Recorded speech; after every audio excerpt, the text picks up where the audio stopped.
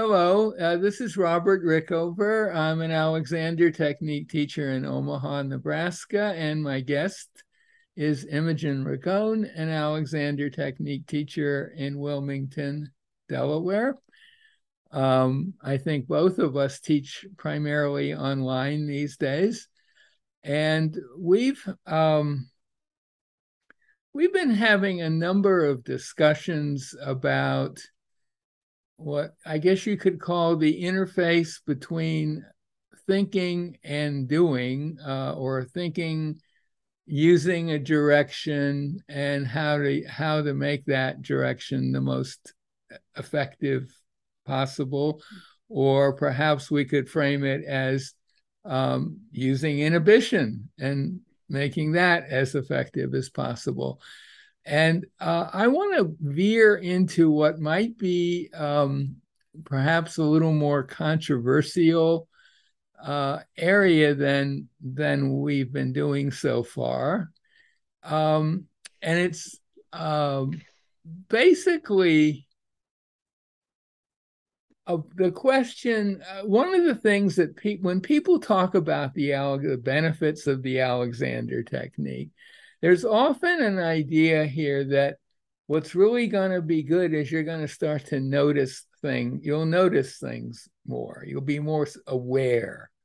Self-awareness is one of those things that's kind of part of what often people are told they will get from taking lessons, right? Does that sound reasonable to It you? sounds reasonable and it seems to be And true it's in it my is I think it experience. is true. But I think there's a little confusion about this business of self-awareness, and I want to explain where I'm coming from with this, and I want to also say this is the first take, and there might be very well be some um, people might have some ideas that would cause both of us to change our minds about certain things.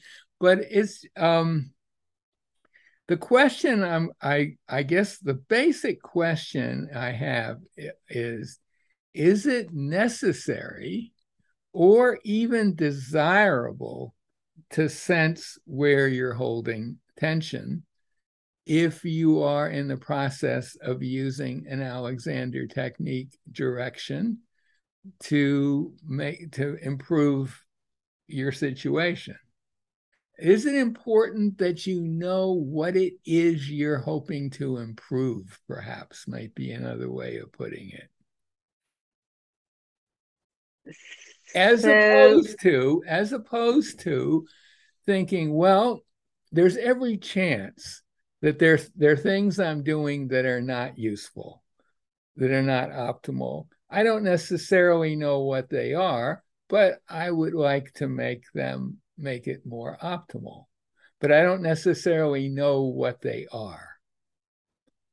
um, so I don't think you need to know what exactly is.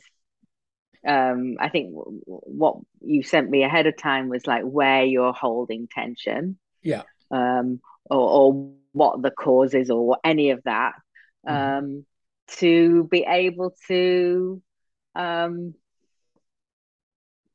to give a self direction, to do some constructive thinking that could potentially help you release that. Um, um, I do think so. You're talking about in the moment, so I don't think it's necessary in the moment.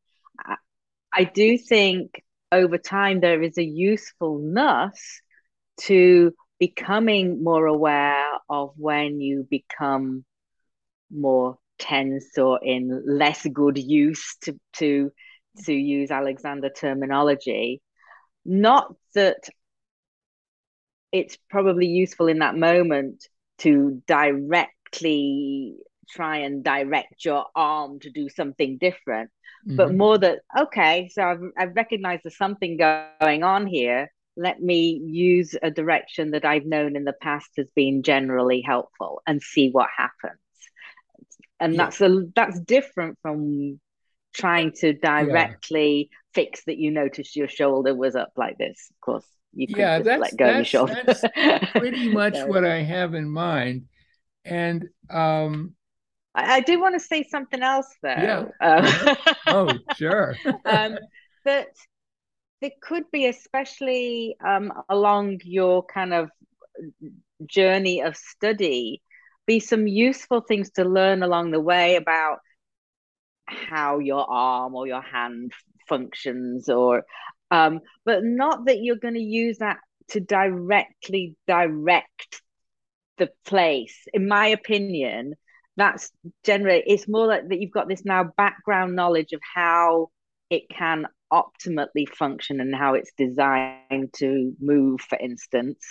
Hmm. And um for instance, knowing where my sit bones are is a Hmm. useful thing. And where the top of your spine is Yes, a very yeah. useful thing. Yeah, But if absolutely. I start thinking, oh, I've got to put my this sit bone here, and Yeah. it's a little bit different. I'm not. I am. I do. I notice I'm on them, but I'm not really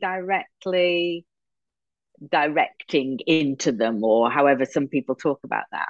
Right, right. Well, so what Uh, my take on this is pretty much very similar to yours, but I would think in terms of the self-awareness aspect, uh, is it best that we think of self-awareness is something you intend to do in order or to have that awareness in order to make a useful change, which I think I might have argued that in the past that that's the well, I mean, case. it can be a prompt to It can be remind a you to prompt. do your Hmm. direction, your inhibition, and your direction, right? Right. Um, but you could do that without a prompt if you're. I think it's well. So the question to me is self-awareness something to bring to bear in order to make things better for you, or that um, is it something that emerges out of using directions and inhibition and direction in a more general way without any reference to a particular part of you? In other words, does it come out of that and Well, I perhaps think it out could of really body be. mapping, that kind of thing? Uh, I think it could be both. Yes, or in also, different situations. Yeah. if let's say your current big issue is neck tension, which I would Mhm. be true of a lot of new students, um, if they're starting to experiment with directions, and the kind of classic issue that comes up, one of them is, well, how do I remember to even do that? And if you're following that path and you're going for a walk or lifting something or doing something, you notice that old familiar tension in your neck creeping Mhm. in, that can serve as a great signal to Mhm. bring back a direction that may have Mhm. nothing specifically to do with your neck. Could be just Absolutely, and I'm free, or I'm not compressing myself. Those sorts of directions. and I don't think I'm unique in that for me, and neck tension was my main There, issue, not just a subordinate issue, my it was main it. thing. Yeah. I say was, it still can be, but in a very different way from when I first started lessons. Right. Um, but for really, for the most part, or if not 100%, trying to direct specifically around this area was completely counterproductive. It was more global Hmm. directions, or maybe in the beginning, directing in a very different toward a very different part of my body. But it was, I would get in real trouble when I tried to direct my neck to be free, or even to not to tense my neck. Even a negative direction was not helpful to me for that specific area because it was too much of a trigger and a habit for me. And global Right. directions were really helpful. And I think the argument I'm wanting to make, at least tentatively, is having a specific piece of tension in mind when you're self-directing carries with it a great danger, which is that you're going to be in the moment kind of interested in what happens to that pain or discomfort And issue. of course, if that's a really area of concern, great concern for you, it'd be really hard not to use that as even a sort of barometer of how you're doing, Exactly. and that can be really tricky. Because it takes you away from the direction. Yeah. That's the problem. It's if you're really focused, if you're really interested in what's going on with your neck, and that's why you're even taking Alexander lessons in the Mm-hmm. first place. And so you're using a self-direction, even if it's not a self-direction that's specifically pointing to the neck, even if it's a more general one, there's a part of you that's very likely to be, wow, what's going on with my neck? I just Mm-hmm. want to check in briefly. I know I'm not supposed to do anything, but that checking in is a kind of a doing. It is, and it's something I've had to work with a lot because my habit was to be constantly checking my neck before Alexander and after I started Alexander, Right. to see, and there's tension in the checking, let's put it like that, which is, Right. Right. yeah, yeah. And so that's kind of my basic point. I'm not sure.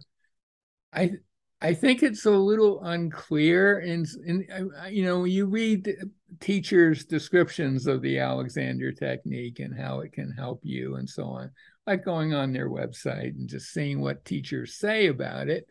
There seems like there's often an implication that we're going to help you become more self-aware so that you can um, better able to improve things. And I think that's a little tricky.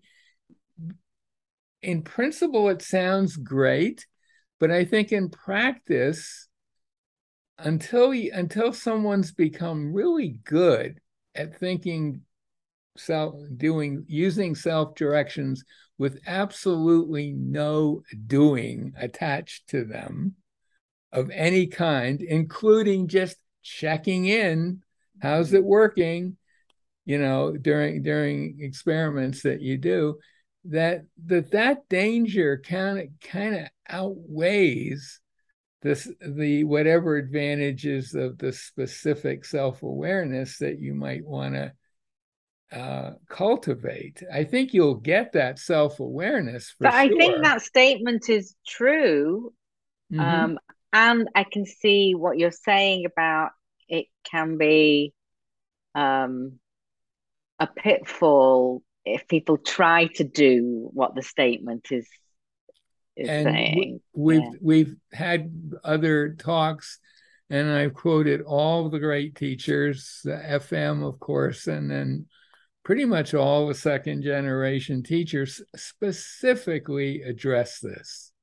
I Mm. think the strongest version of it comes from Marjorie Barlow, Mm-hmm. Alexander's niece, and she addresses it very forcefully in her book. Can't think. Oh, Uh, an unexa an an Examined unexamined life, life. an examined life, Examined not life, yeah, yeah. where Yeah. she says, well, the temptation to just help out a little bit, you think, just a little bit's not going to hurt things, and she says, nope, not even a teeny weeny bit. Those are her words. Mm-hmm. You want to strive for just put out the direction, just the thought.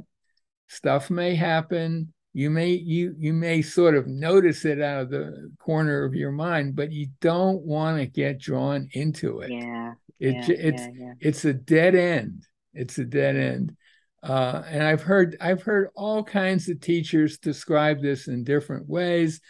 Bill Conable, who's like the sort of, I guess, the father, co-parent Body of mapping. body mapping.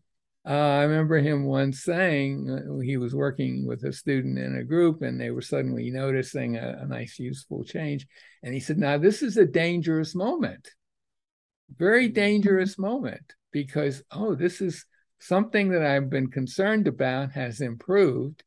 And it's really hard for me to not get sucked into focusing on that. Wow, Mm-hmm. look at that. My ankles are Mm-hmm. free now and they weren't before, or whatever it is.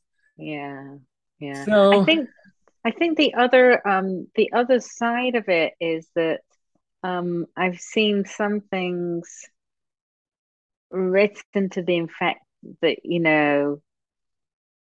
when you notice that something is happening, then you know how to inhibit that and direct that, direct in a way. So we already addressed that, but I don't think you need to know. Sometimes we just know something's a bit off, but I don't know exactly where that is. Right? We can tell that we're not as at ease as we would wish. We're not as sure. in as good use as we would wish, but there's nothing specifically that's coming to our attention. And I think in a way that's easier to deal with because you don't Yeah, I get think sucked it's into, but you absolutely don't need to know the specifics to be able to help yourself in the moment. and sometimes, I mean, there's some specific examples where it can really pay not to get feedback from your direction. So, for example, I've one a direction that can be very helpful to a lot of people is something like I'm not breathing, or my breathing is free, or that sort of thing. Mm-hmm. And if you're just sitting quietly or lying down, often your breathing will make a fairly dramatic change that you'll notice, and then you have this problem we're talking about.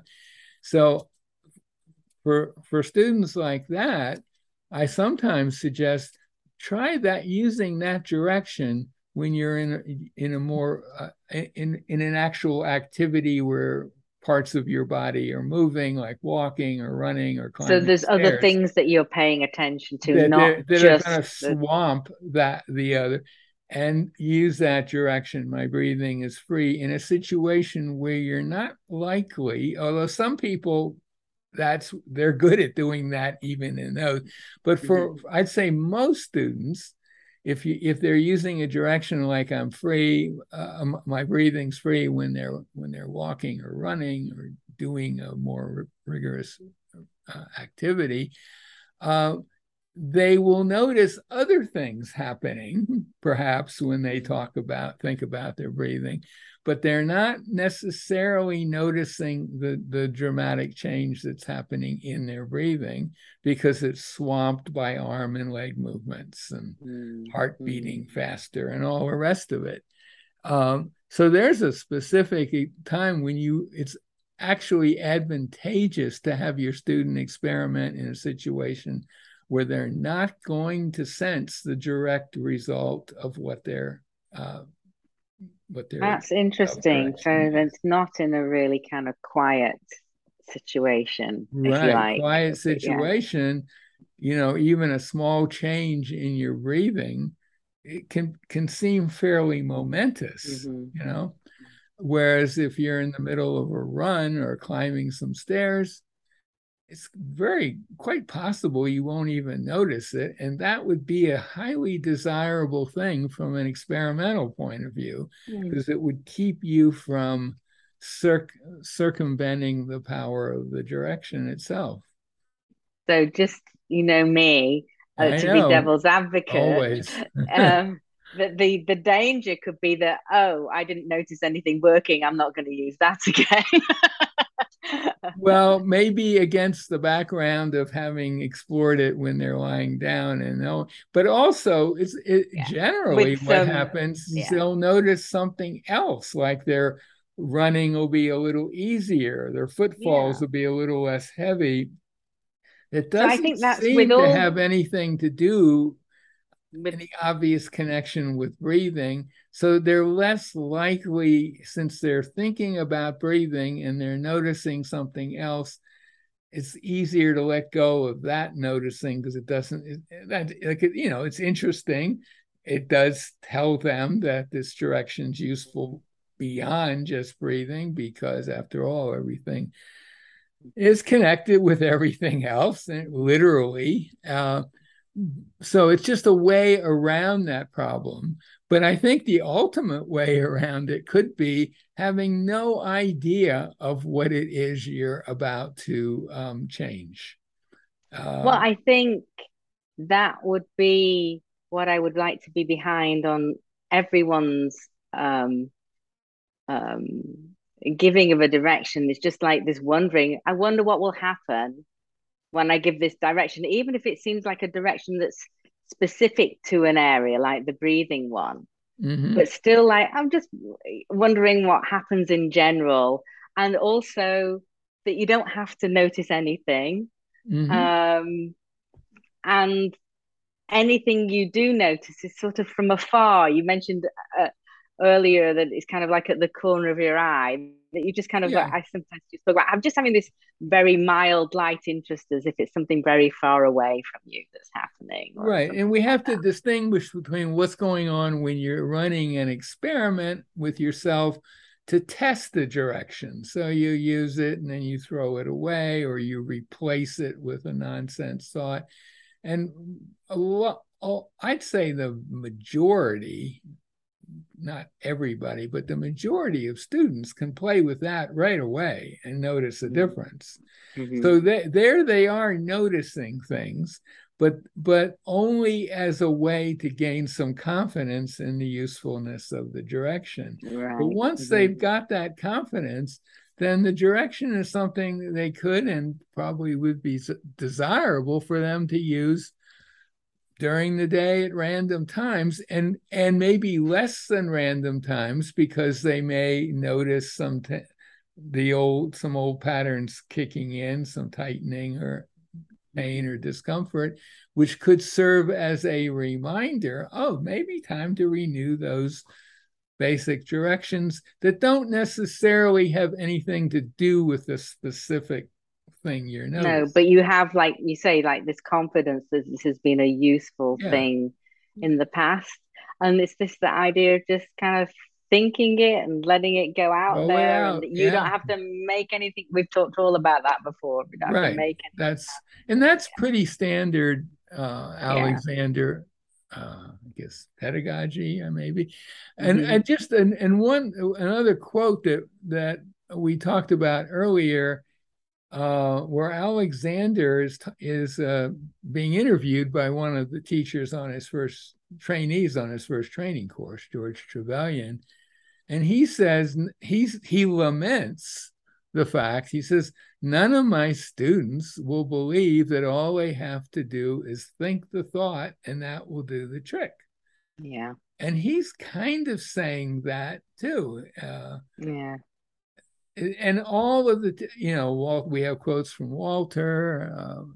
Everybody pretty much has addressed this issue because I think it's a major issue in Hmm. learning how to effectively how to really have constructive conscious control, which is what hopefully we're teaching people and Hmm. people are learning.